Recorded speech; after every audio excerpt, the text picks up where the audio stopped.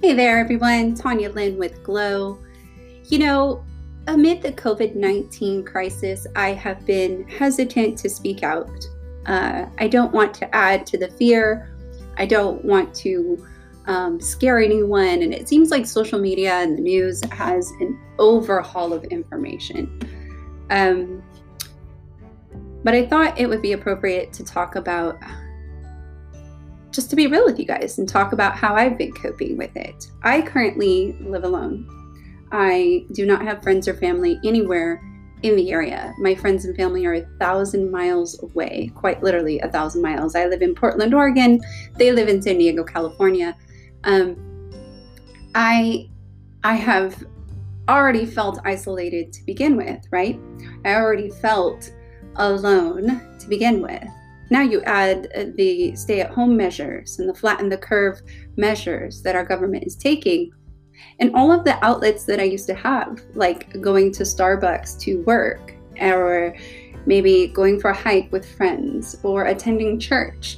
The things that I did to alleviate the feeling of being alone are no longer available to me. So I want to share with you guys tips and tricks and things that I've done to help alleviate the loneliness that can be felt during the stay-at-home measure during this COVID-19 crisis. So here's a few things that I'm doing currently that might encourage you as well. Number one is participating in Zoom chats. If you don't know what Zoom is, you can go to www.zoom.com. It's a really cool virtual meeting platform. I actually participated in a book club meeting this morning via Zoom, and it was great. You get to see everybody's faces. We were all enjoying our coffee, and I was eating my pineapple, but we were able to connect.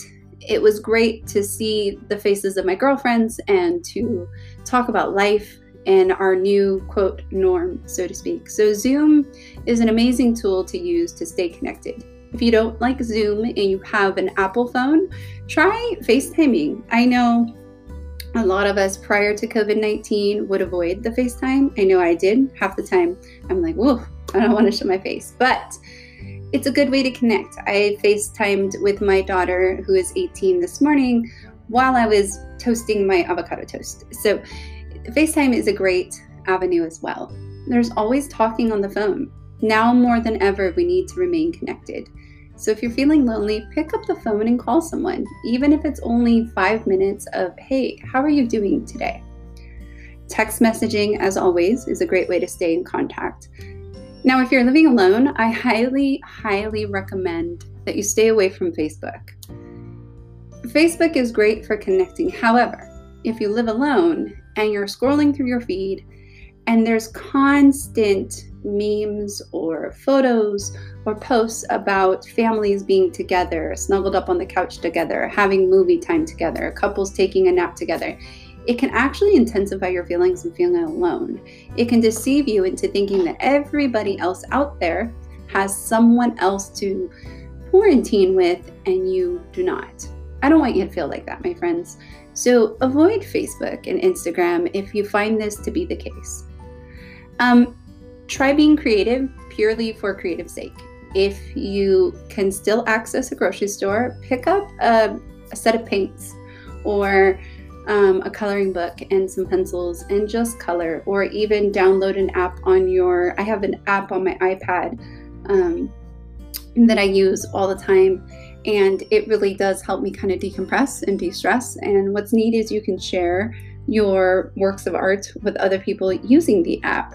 So I would highly suggest that as well.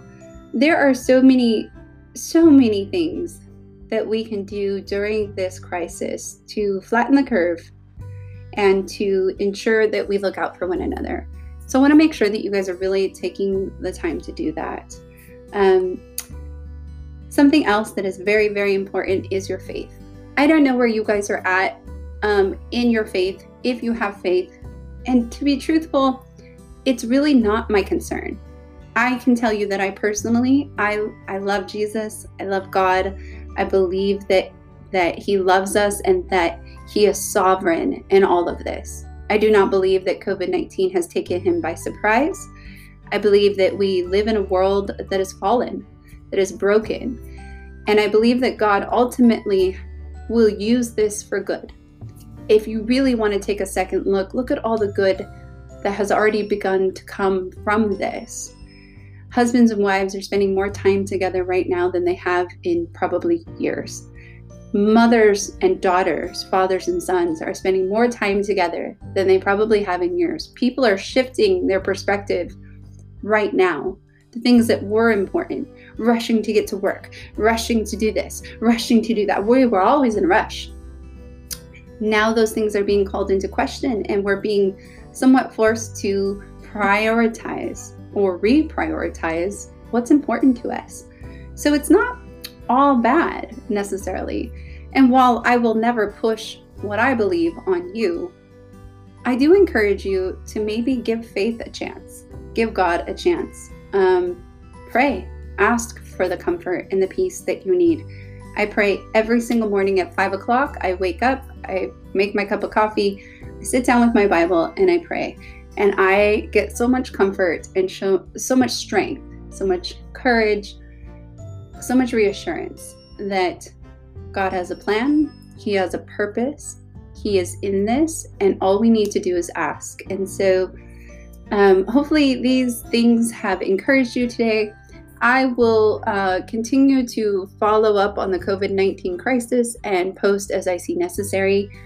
Furthermore, in a few days, I will be interviewing Nika of Nika Ray Photography, and we will be discussing her new upcoming business that she is launching. She's a phenomenal wedding photographer, birth photographer, maternity photographer, who is also adventuring into the world of cloth diapering.